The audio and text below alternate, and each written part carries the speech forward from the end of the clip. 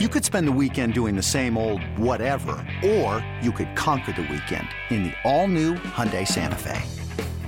Visit HyundaiUSA.com for more details. Hyundai, there's joy in every journey. This episode is brought to you by Progressive Insurance. Whether you love true crime or comedy, celebrity interviews or news, you call the shots on what's in your podcast queue. And guess what? Now you can call them on your auto insurance too with the Name Your Price tool from Progressive. It works just the way it sounds. You tell Progressive how much you want to pay for car insurance, and they'll show you coverage options that fit your budget. Get your quote today at Progressive.com to join the over 28 million drivers who trust Progressive. Progressive Casualty Insurance Company and Affiliates. Price and coverage match limited by state law. It's time to hit the ice, Penguin fans. Chris Mack has you covered with all the news and notes surrounding your Penguin. Only on Fifth Avenue Face-Off. Welcome back into another edition of Fifth Avenue Face-Off. I'm Chris Mack of 93.7 The Fan and The Fan Morning Show, getting you ready for an important stretch of games here for the Pittsburgh Penguins. They've got 6 games in 10 days. A pair of those games are the second half of back-to-backs, which the Penguins have been awful, absolutely awful in. And we'll get into that. Real quick, just want to set you up for today's episode. Chris Otto of Otto's Hockey Portal. Follow him on Twitter at PSU Otto. He's got great data if you're looking to bet on hockey, in particular with some very specific prop bets, team prop bets, first period bets, totals, all that stuff. If you're into betting and you're into hockey, Chris is your guy, Chris Otto. So he will join me in just a little bit. Josh Roundtree of 93.7 The Fan and Odyssey as well will join me. He was at the Penguin Skate Thursday in Cranberry. It is Friday as I record this, and most likely as you listen to it, as they get ready to take on the Islanders tonight without a morning skate, which means in all likelihood that there will not be the first return start of Tristan Jarry against the Islanders tonight. We would expect, at least, it would be Casey DeSmith with Dustin Tokarski backing him up. If news changes between now and then, you'll hear about it, I'm sure, at 937thefan.com. You can go there. You can go to your Odyssey app, most importantly, to subscribe to and download the podcast. Wherever you get your podcast, be sure to leave a favorable review. We appreciate it. And like I said, subscribe so you get the latest episodes of Fifth Avenue Face-Off right there in your app as soon as they are ready. You listen to it on your way to the game, or maybe you're going out to meet some friends to watch the game. Listen to it then. Maybe while you're sitting there cleaning up after dinner, getting ready to watch the game on TV when it's on the road as it is tonight, you listen to the latest episode of Fifth Avenue Face-Off. And as I mentioned, 6 games in 10 days.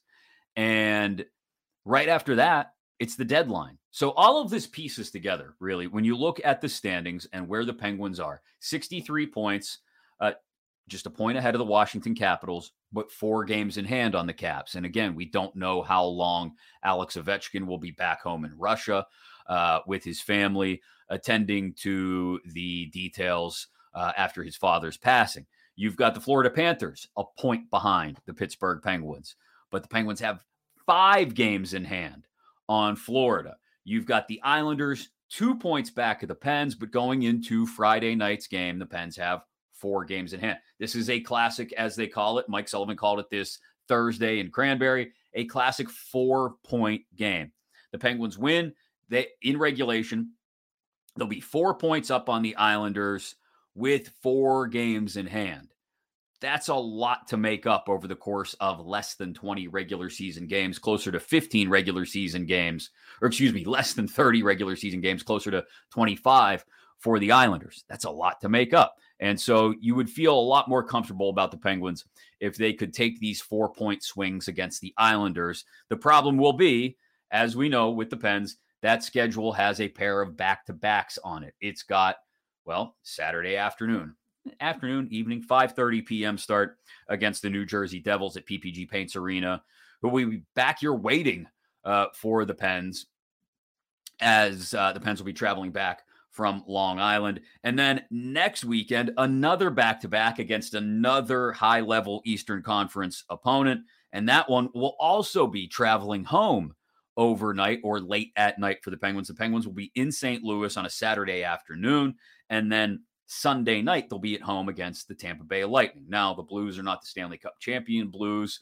They are a Blues team that perhaps the Penguins could be like going in and stealing a piece of cake off the table while nobody's looking. Maybe you bring a piece home with you, Ryan O'Reilly, from St. Louis.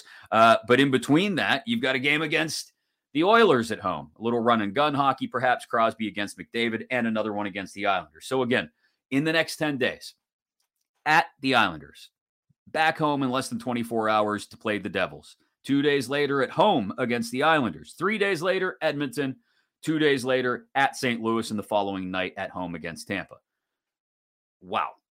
For a team that is the oldest in the league and that has, again, been an abject disaster on the second half of back-to-backs, and who, again, we're led to believe that Tristan Jarry is closer to being back than not, and that maybe he'll be available for the Devils game on Saturday night, or available for the Lightning game next Sunday, the second half of those back-to-backs.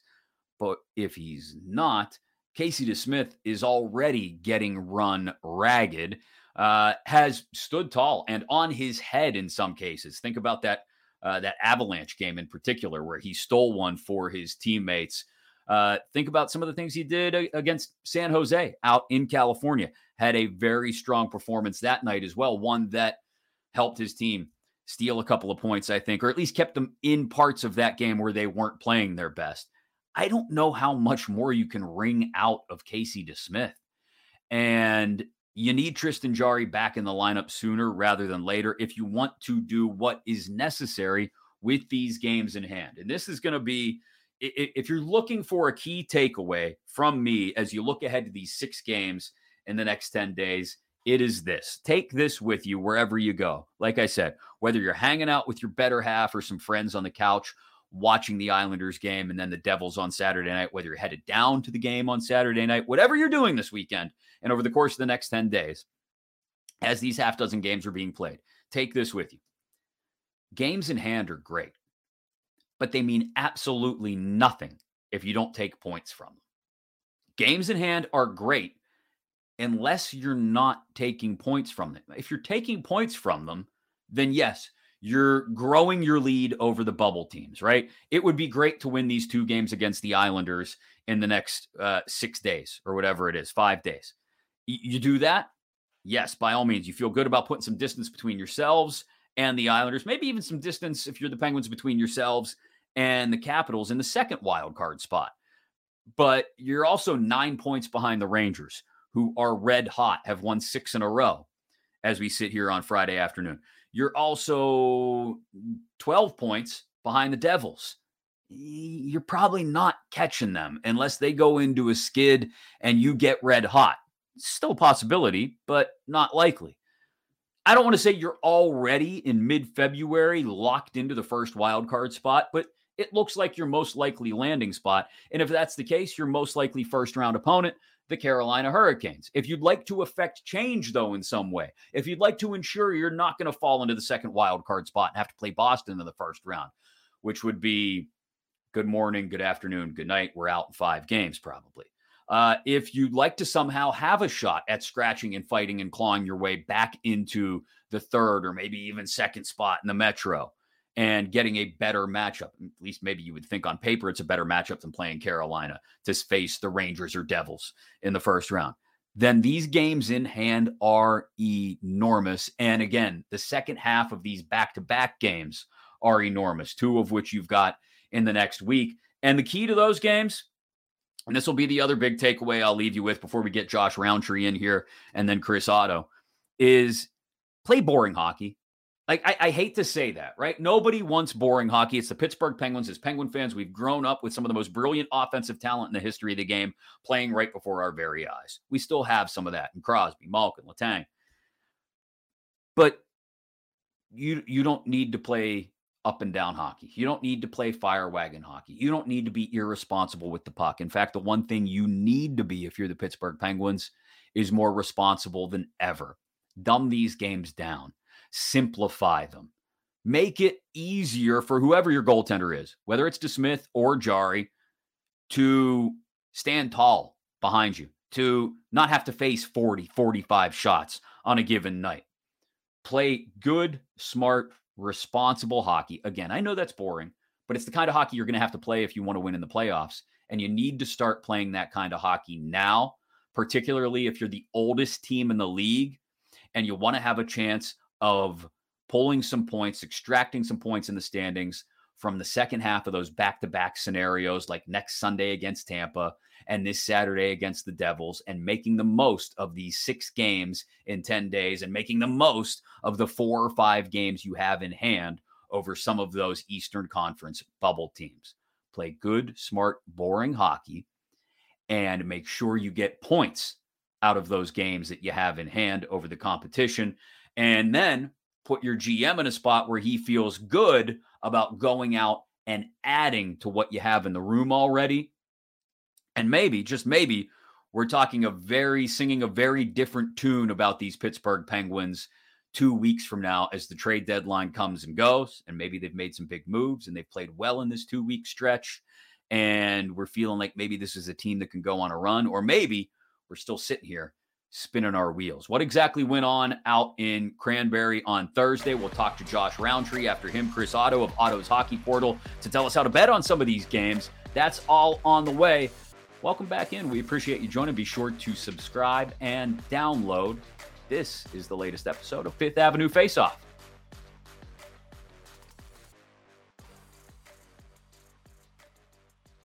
When you need mealtime inspiration, it's worth shopping Kroger, where you'll find over 30,000 mouth-watering choices that excite your inner foodie. And no matter what tasty choice you make, you'll enjoy our everyday low prices, plus extra ways to save, like digital coupons worth over $600 each week. You can also save up to $1 off per gallon at the pump with fuel points. More savings and more inspiring flavors make shopping Kroger worth it every time. Kroger, fresh for everyone. Fuel restrictions apply. It's time to hit the ice, Penguin fans. Chris Mack has you covered with all the news and notes surrounding your Penguin. Only on Fifth Avenue Face-Off. Welcome back in. Another edition of Fifth Avenue Face-Off. I'm Chris Mack of the Fan Morning Show, 93.7 The Fan. Odyssey is where you go, AUDACY. You subscribe to Fifth Avenue Face-Off, and then those episodes, they just start showing up when they're ready to go, like this one did, and you get to listen to them, in this case, in the hours leading up to what will be the first of 6 games in 10 days. You heard me talk about it a lot. We're going to continue to talk about it a lot because this stretch run is super important to the Pittsburgh Penguins, who currently, they've got 4 games in hand on the New York Islanders, who they play tonight out on Long Island. Only 2 points ahead in the standings. What does that mean? It means if you want those games in hand to mean anything, you better start winning them. And Josh Roundtree of 93.7 The Fan and Odyssey was at Penguins practice yesterday before they shipped out for Long Island. Josh, thanks for taking the time on a Friday. We appreciate it. Absolutely. I'm glad to make my debut here on the podcast. And I'm waiting anxiously because I'm in my kitchen and I just know any second now the mailman's going to show up. And the dog's going to lose his mind, and it's going to be a great moment for your podcast. So, you know what? just be ready, Chris. It's going to come here any second. It wouldn't be the first time a small dog lost its mind while a mailman pulled up, because it's happened to me. And literally the front window is right above me. I'm down in the basement, down in the game room area, and the dog will lose her mind here as well when the mail comes. Yep. So it's going to happen. We'll live it together, Josh. We'll live it together. It's okay. So you were at practice yesterday. No Tristan Jarry is the first takeaway. I know Mike Sullivan said it was all pre-planned and pre-scheduled, and that they're just getting a checkup on Jarry, and he'll be in New York with the team. Tyler Kennedy said this to me earlier this morning on the Fan Morning Show. He said, you got to plug in Jarry as much as possible at this point. He knows that Sullivan probably won't do it. He'll play each guy on the each half of a back-to-back. But he said, hey, if you get Jarry back, plug him in right away and play him back-to-back games in some instances to get him ramped up and ready for the playoffs. Again, I don't think Mike Sullivan will do that, but what do you expect the goaltending alignment looks like this weekend on Long Island Friday night and then Saturday afternoon, evening back home against the Devils? Well, I guess the first things first, Chris, is Tristan Jarry going to actually be able to play? I mean, we've been hearing that for a little while now that he's close. I mean, remember, go back to the initial flare-up, I guess, of the injury, and the Penguins said, and Sullivan said that it would be a couple of games, then they had the All-Star break, and then he'd be back after that. Well, that hasn't exactly, played out the way that I think they had hoped, and Jarry's been out for an extended time now. I mean, look, there's no way at all that he plays back-to-back games this weekend. I mean, that's not going to happen. I think if he can play one game this weekend, that would be probably a really good thing for the Penguins to get him back in there. My guess is that he plays maybe the second, that they go with the Smith just to kind of work Jarry back in, get him on the bench, get him through some pregame warmups, things like that. And then maybe he's good to go in Saturday's game against the Devils. But yeah, I mean, this is a kind of an odd situation because, look, I mean, there's so many question marks about the guy. And I think he's had, when he's been healthy and been in there, he's been impressive, right? I mean, he's had some really strong games. He's had some really good runs as well. But let's be honest, nobody in this town is going to trust the guy until he proves that he can go win a playoff series or a couple playoff series. And now it's not just performance-based, it's health-based as well. The reason that people are questioning him. He missed, 6 of the 7 games last year, and he fought to get back, and you commend him for fighting to get back on the ice for Game 7 last year against the Rangers. But there's going to be that looming question mark over his head on who Tristan Jarry is, if he's a legitimate number one goalie for this team. And I just think people, especially just the casual fan, is not going to buy into Tristan Jarry until he proves it. And right now, he's not available. Yeah, and that loops us back around to what the Penguins do at the trade deadline, which is the biggest question, with the deadline now sitting just 2 weeks out on the horizon. And I don't think it's a high priority for Ron Hextall. It may not even be on his radar, adding goaltending. But it's something I think a lot of people would prefer the Penguins consider, because they'd like to see a more dependable backup. And it's just as much related to your point, the belief in Jarry, as it is a lack of belief maybe in Casey DeSmith based on the way he's played this season. There's not really a guy that you look at, to your point, until Jarry does it and shows that he can do it, proves it, that you feel fantastic about going into the playoffs. DeSmith, before he got hurt last year, you feel like maybe he would have been enough to get them through the Rangers series, but we'll never know. Neither one of these guys right now is a guy, and look, maybe there's no one out there at the deadline to be had like this, who you say, all right, if I need him to steal a game or two in a series to get us through a round, that guy can do that. Yeah, I can't see them trading for a goalie at the deadline, Chris. That would be surprising to me, unless there's some sort of setback between now and the deadline with Jarry, or if DeSmith gets hurt or something like that, then maybe that door opens. I mean, and I think in a bigger scale side of things here, I mean, what do you want to give up for potentially a backup goalie? What are you willing to part with right now? Is it worth it to part with anything really of significant value at all, given the state of this team? It's probably not a team that's going to go win a championship. I mean, I think that's pretty much a given at this point. It would be surprising to me, even if they made a run, to the conference finals. And it's going to be, I think, a challenge for them to win a playoff series this year. And first things first, they have to get there, right? So I can't see that happening, but again, between now and then, depending on Jarry's situation, I mean, maybe their hand is forced a little bit. I think, though, that they're probably a little bit more comfortable right now with Casey DeSmith than they were, say, 3-4 weeks ago. I mean, I think he's coming off a really solid performance against San Jose. I thought he played really, really well in that game against Colorado, 10 days ago. I mean, I thought he really stole the game for them, a game that they were, the first 30-40 minutes, they were absolutely dominated by the defending champs. And I thought he kind of kept them in that thing. And then really the San Jose game the other night, I didn't think they played all that well. And DeSmith made 38 saves or something like that. And they ended up they ended up finding a way to win. And that's kind of the one thing where if you talk about, 3 of the last 4 games, they got blown out that one game in LA. But again, that's, back-to-back. They haven't been good in the second half of back-to-back games this year at all. But I do think that they have found a way to, when they haven't maybe played at their best, to find a way to win. They did it in San Jose. They did it against a good team, obviously, in Colorado. And, I think that's maybe a positive sign for them. But as far as, goaltending goes, I think they'll probably just ride with Jarry and DeSmith and hope that Jarry shakes off whatever ailment has been plaguing him here, and that they're going to have a healthy goaltending situation heading into the postseason should they get there. Yeah, and the other part of it too is, would you want to waste resources? Not waste, that's not the right word, but would you want to use resources, particularly cap resources, on trying to acquire a goaltender? Yeah, it would involve shipping DeSmith out most likely, but that's only a $1.8 million cap hit. And are you going to be able to bring back a veteran around that same cost? And the cap is already such an entanglement for Ron Hextall. It's this behemoth he's trying to wrestle with as he talks about making moves with teams. And he says he doesn't want to use that first round draft pick to foist cap space off on someone else. But I have to believe that he's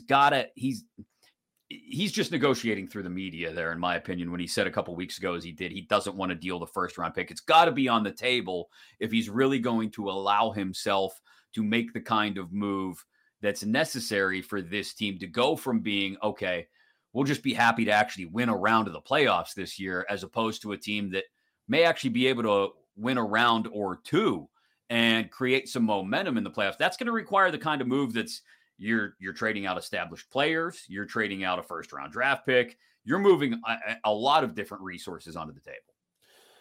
Yeah, I get what you're saying. I mean, I think the question for Ron Hextall is he here for a good time or a long time? And I think we've had a couple of GMs here in Pittsburgh before that were here for a good time.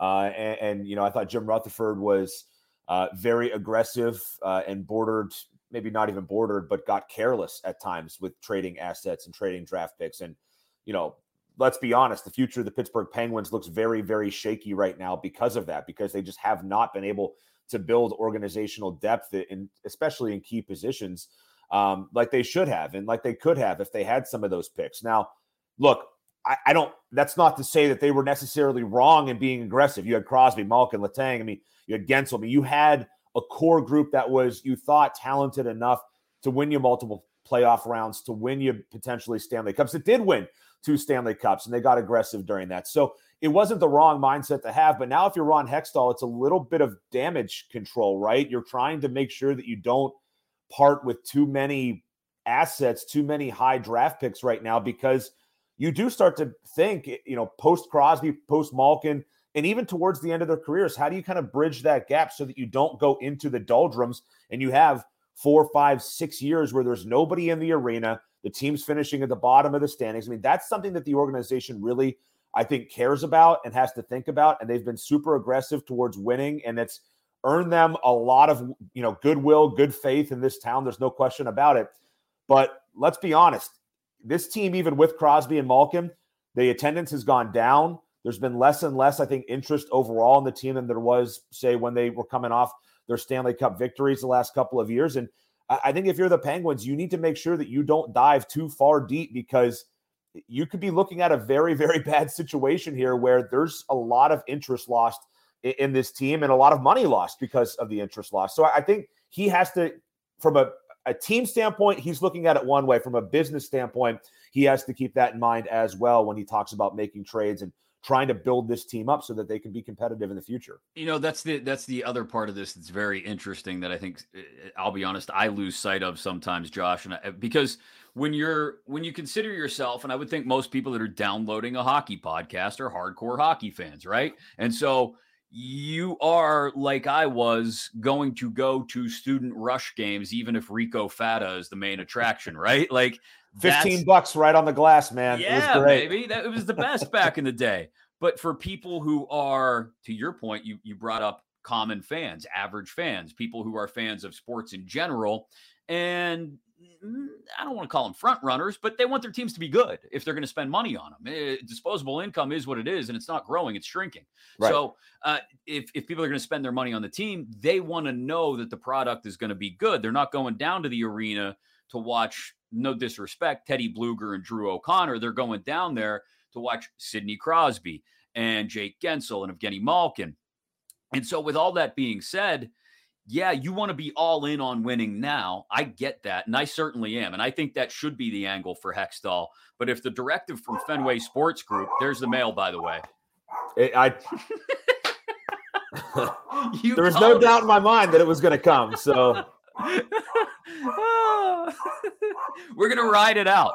We're going to ride it out. Yeah, it'll go for a good 20, 30 seconds here. Yeah. And maybe I just move. Maybe I just get out of the way. Maybe we just go for a walk through my kitchen here, get away from the dog. You're good. He's not going to stop. There's no stopping him. He wants to kill the guy. And the guy's never done anything but bring him treats and toys. That's all that's ever happened. All right, I think he's done. Look, see, it's done already. Yeah.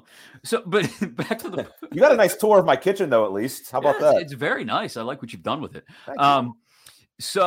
But if Fenway Sports Group's directive is, hey, we're a franchise that can't be losing money in 5 years when Sidney Crosby decides to walk away and retire. If it's in 5 years, if Evgeny Malkin is done, if Chris Letang, if all three guys decide to go out together at the same time, we need to have somebody here who's going to draw the average everyday sports fan in. And that means you can't trade all the first round picks away.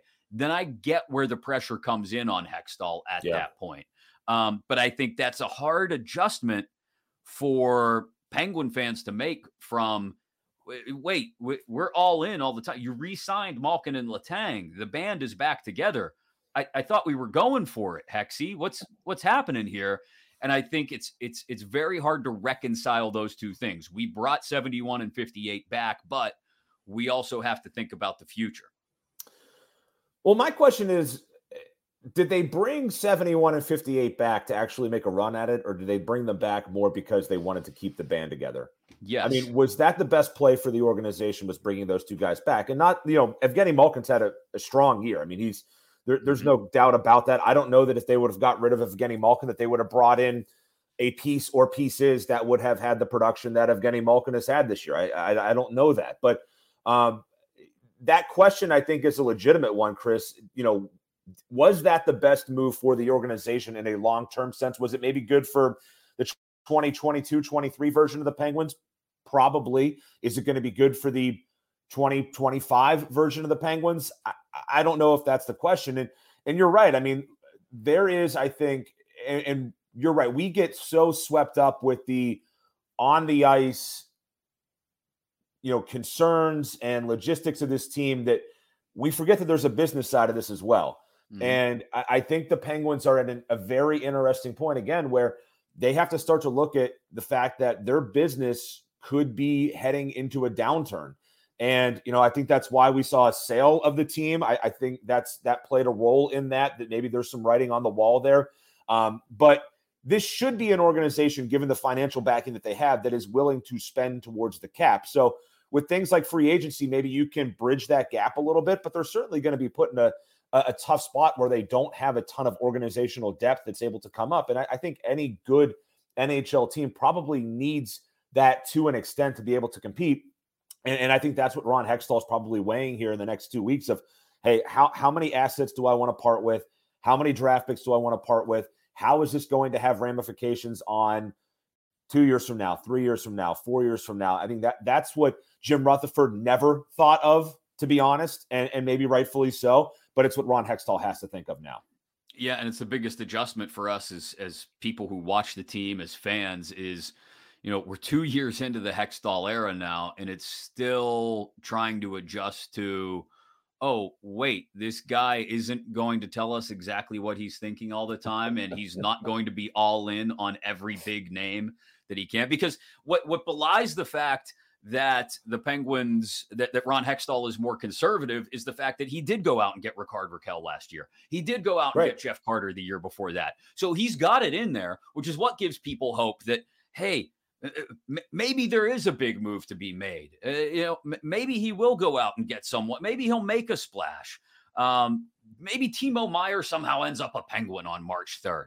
I don't think it's likely, but I think when you see the fact that Hextall has tried his damnedest to balance both and still walked away from the trade deadline with a shiny new toy each year, people are going to be very disappointed if he actually does balance things this year, the future and the current, especially with a team that so quite clearly needs some additions in order to push them past a Boston or a Carolina into the second round. So we'll see where it goes. Like I've been saying all day, 6 games in 10 days is a lot. A pair of back-to-backs is a lot for a team of this age, the oldest team in the league, and a team that's just abjectly horrid on the second night of back-to-back situations. So we'll see if they can make the most of it and at least get points against the Islanders and put some distance between themselves and those teams that are on the playoff bubble right now. Josh, go get the dog a treat. I appreciate you taking the time. Enjoy the rest of your weekend. And thanks for giving me a few minutes. Absolutely. Appreciate it. Apologies for the dog, but I'm not going to punish him because he's a good boy. Who's a good boy? Yeah, he is. He's going to go get some pets right now. Thanks, Chris. Right, thanks, Josh. Great stuff from Josh Roundtree as we get ready to consume what is a big stretch of games here for the Penguins, starting with tonight out on Long Island. You like to bet on games? You like to bet on hockey? Maybe you've never bet on hockey before because you're not quite sure. What do I do? What's the best way to go about this? We've got data for you. Reams and reams of data and someone to make sense of it all. Chris Otto of Otto's Hockey Portal at PSU Otto on Twitter. He joins me next to tell you exactly what to look for in not just these Penguin games, but in games around the league, how to bet them, how to have some fun, how to make some money. And, well, we will talk what to look for with these Penguins specifically. That's next on Fifth Avenue Faceoff. It's time to hit the ice, Penguin fans. Chris Mack has you covered with all the news and notes surrounding your Penguin. Only on Fifth Avenue Faceoff. Welcome back into Fifth Avenue Face-Off. I am Chris Mack, 93.7 The Fan Morning Show. You can download, you can subscribe, you can rate, you can review, all those things you want to do right there inside your Odyssey app, AUDACY. That's where you get the latest episodes of Fifth Avenue Face-Off as we race towards the trade deadline and towards the climax of the season, which really picks up with these 6 games in 10 days that we've talked about to get things started here today on Fifth Avenue Face-Off. Lots of Metro games on the way, lots of data to process. That's why we have guys who are way smarter than me, guys and gals who are way smarter than me on the show all the time. And that includes Chris Otto. You can check him out, Otto's Hockey Portal. He's got tons of data. And this is the kind of data we use to make a little bit of money. Chris, how you doing? Thanks for taking some time. Doing great, Chris. Thank you for the opportunity, and good to come on the podcast this morning or this afternoon. Yeah, absolutely. Thanks for doing it. At PSU Auto on Twitter is where you can find Chris. And when we talk about betting on hockey, some people just presume that it's one of the most difficult things in the world. It's like hockey. I'm not making hockey bets. I'll stick with football, maybe the occasional hoops game. But betting hockey, if you have the right data, it could be a moneymaker. You know this firsthand. You've got all this period data that you post a few times a week, that tells people, hey, first period totals, second period totals by period, then also, first 10 minutes, all this stuff that, the spreadsheet, I'm looking at it right now. It's lighting up my face like a Christmas tree. What got you into gathering this data in the first place, Chris? Yeah, so this all started back probably about 5 years ago. There was a trend, I think it was in 2018, where there were about 6 teams in the league that were going over in the first period at a really high rate. I think they were all 6 teams. Penguins were included in that. They were going over at about 75%. And when those 6 teams played each other, it was plus 90. It was over 90%. So there was a stretch, I think it was from about Christmas until the end of March that year, where I just tailed these. I was watching it on VSiN, which is a show out in Las Vegas, and they were talking about this, and I just started tailing it, and it was very profitable that year. So then the following year, I decided nobody else was really tracking this. It was hard to get the information. So I just started doing it on my own.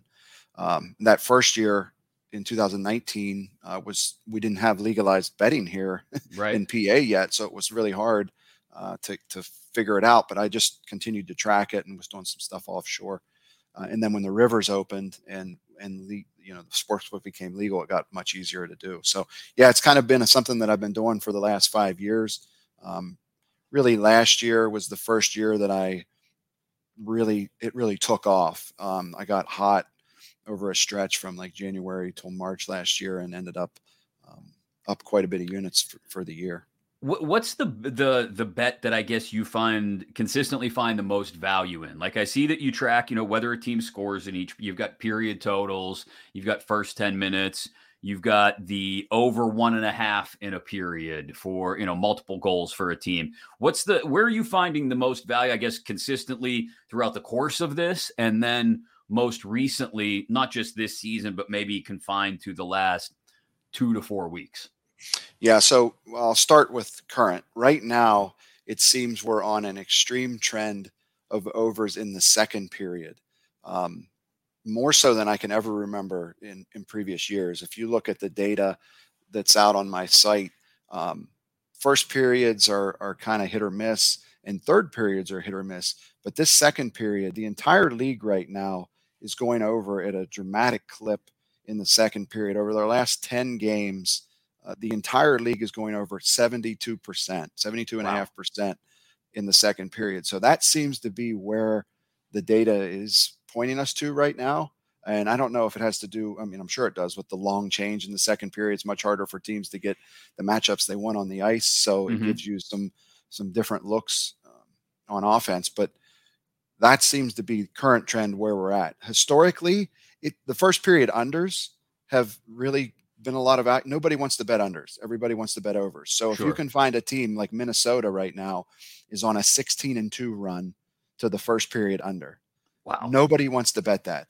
It is painful to sit and watch a first period under. In fact, most of the time I don't even watch. Yeah. I make the bet and then I check back in a half hour and see how it's doing because they're painful to watch. But if you can find trends like that where you go the other way, because public wants to bet the over, if you can come in on the under, you can find some extreme value. How much attention do you pay, and how much do you plug it into your formulas, I guess, or how much do you track it? What teams are doing defensively, period by period, to the first 10 minutes, to the last 10 minutes? I think in particular, and as Penguin fans, we've seen the Pens. Maybe it's anecdotal, maybe you can back it up with data, but it feels like the ends and beginnings of periods have been particularly vulnerable for them defensively. Is that something that you can see in data? And if so, is it something that you are actually seeing evidence of? Yeah, you could pick it up if you were tracking like a first 10 bet. I look at the first period, first 10. So if a team was consistently not scoring in the first 10, but then their periods were going over, that would be a trend that you could pick up, that maybe they're not as good late in the period. The Penguins have been kind of a weird team this year. They don't really show up on any of my reports as bet on. So that tells me they're kind of in the middle of everything. Though I do see some, I was looking at the next 6 games. You had talked about 6 and 10. There are going to be some opportunities for them over these next 6 for second periods. I see it tonight. I think tonight's probably a good look in the second period if you can get it over. Definitely against New Jersey. That's going to be a 100% play tomorrow in the second period. New Jersey's on a 9-1 run. They're 81% to the second period over 1.5 tomorrow. So I'll have that probably parlayed in some fashion tomorrow. And then obviously Edmonton next Thursday is going to be a track meet from the start. I have a feeling. So Chris Otto, you can follow him on Twitter at PSU Otto and go to patreon.com/Otto's Hockey Portal to get all of the data that he has there. You can subscribe to all of it and get an idea of where your bets should be going on one of the most difficult sports to bet on, really, unless you're sitting around tracking all the data like Chris is doing. And that's why you go to his site and get all that data. When we, again, whittle it down to Penguins specifically, you make a note here. And this is what I think is interesting. It starts anecdotally. We see it with our eyes, but then your data is telling me that it backs up, that it tracks with what we see with our eyes. And that is the idea that the Penguins are still playing wide open hockey far too much. When we see that, yet we know that if this team's going to succeed come playoff time, they're going to have to drill down and play Mike Sullivan style boring hockey, which is the way he wants them to play.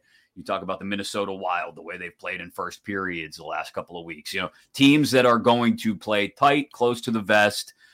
And again, I'll use the word boring because I'm okay with it. I'm a hockey fan and I'm okay to call it boring. Sometimes boring hockey.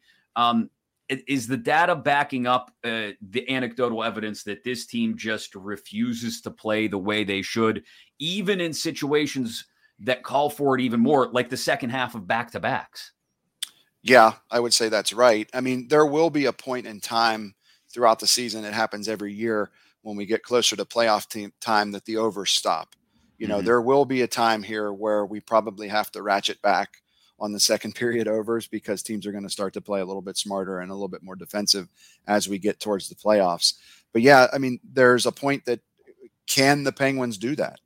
Are they going to have the ability to play lockdown, defensive type hockey? Do they have the goaltenders that are going to be able to stop those shots whenever they need them to?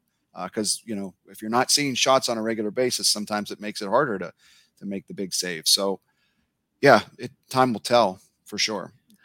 Without asking for proprietary information, obviously, how are you calculating goaltending, and how much work goes into calculating? Because in a lot of instances, we're not finding out who's going to be between the pipes until 6-7 hours before game time in some cases. Yeah, it definitely plays a part. I'll look at the goals against averages to get a determination. I haven't made any plays on the game tonight. I kind of lean with the Penguins, but again, no goalies confirmed. Is Sorokin going to play? Because it's a very different handicap with Sorokin in when he's not in. So yeah, nothing tonight yet. But yeah, it definitely comes into play. And there are certain goalies that are play on, and there are certain goalies that are, I won't touch. So if I can get that confirmation ahead of time, I will make a play early, but otherwise I'll probably wait. The second periods have kind of been no matter who's playing. It doesn't seem to matter as much on those, okay. But with the first period stuff for sure. When you look at the Penguins goaltending situation specifically, this is something I've talked about at length with lots of people, and it's crazy to me that they seemingly play more responsible hockey in front of the better goaltender. It's what they do. They play more responsible hockey in front of Tristan Jarry than they do in front of Casey DeSmith. And you can see it sometimes lead to certain results. Casey DeSmith has not been Georges Vezina or Patrick Waugh by any means, by any stretch of the imagination, but there have been nights where he hasn't gotten a lot of help, where, to be honest, he's pulled their fat out of the fryer in some cases. I think of the game coming back from the break against the Avalanche in particular. And then there are games where they hang him out to dry, and he doesn't help himself either, LA. So how what's your read, whether it's data-based, whether it's anecdotally, what's your read on the Penguins goaltending situation? Because it's one of those things where I find a lot of people go back and forth on, okay, what's the most important acquisition for this team at the deadline? Yeah, I mean, I'm not wild about any of them. It doesn't make sense that you would play better, more defensive style hockey in front of your better goalie. That should be the opposite. You should play a more lockdown style when you have your backup in. That's what most teams do when they start a backup or they have a goalie making their debut. They're probably going to play a more lockdown style. It would be nice to make a move. The question is, what's out there? Is there anything out there that's better than what we have currently? I don't know the answer to that because I'm not really up on the trade stuff, but I don't know. All I know is it's not ideal right now based on the way this team's built to be leaking goals anywhere. They need to make every save possible, and I don't know that that's happening all the time. Yeah, it's definitely not happening in the second period of games, as you pointed out. Right. So that's something we're going to keep an eye on. Something, if you love hockey and you like betting, then this is the perfect marriage of the two. Again, patreon.com/Autos Hockey Portal is where you go for Chris's stuff. At PSU Auto on Twitter is where he posts links to a lot of this data. You can go get it, inspect it for yourself. and perhaps place some wagers on it as well, where it's legal, where lucky enough for us in Pennsylvania, it is. Chris, thanks so much for taking the time today, man. It was great to finally catch up face to face and to talk to you. And we'll check back in maybe before the regular season starts to wind down to see how things will get adjusted for the playoffs. But again, really appreciate the time today. Yep. Thank you. And appreciate the time as well. Absolutely. Great data, great insight from Chris Otto of Otto's Hockey Portal at PSU Otto on Twitter. Really appreciate him taking the time today. Thanks to Josh Roundtree as well for joining me. We will keep you up to date throughout this stretch of huge games. Again, as I told you at the top of the show, this is a step-by-step process, but these three things. First of all, play some good old-fashioned boring hockey. Knock that out, then you'll be able to win some games that maybe you wouldn't ordinarily win during this 6 games and 10-day stretch, i.e. the back-to-backs, which the Penguins haven't been good at. Win some of these back-to-backs, win the games you're supposed to win, the games in hand that you have over teams like the Islanders, grow some distance between you and those bubble teams in the Eastern Conference playoff standings, and that will get Ron Hextall maybe feeling a little bit more comfortable about adding to this team in a meaningful way at the trade deadline, which is now just 2 weeks away. We'll be back. We'll have a special weekend edition of Fifth Avenue Face-Off after these 2 games. It's back-to-back against the Islanders and Devils, and get you ready for the second of the Islander games. This one will be at home early next week, and then after that, we get you ready for Edmonton, and we just keep on rolling, chugging along. Again, if you're not subscribed already, make sure to do so inside your Odyssey app or wherever you get your podcasts. Leave a review. We appreciate that. And be sure to catch the next episode of Fifth Avenue Face-Off.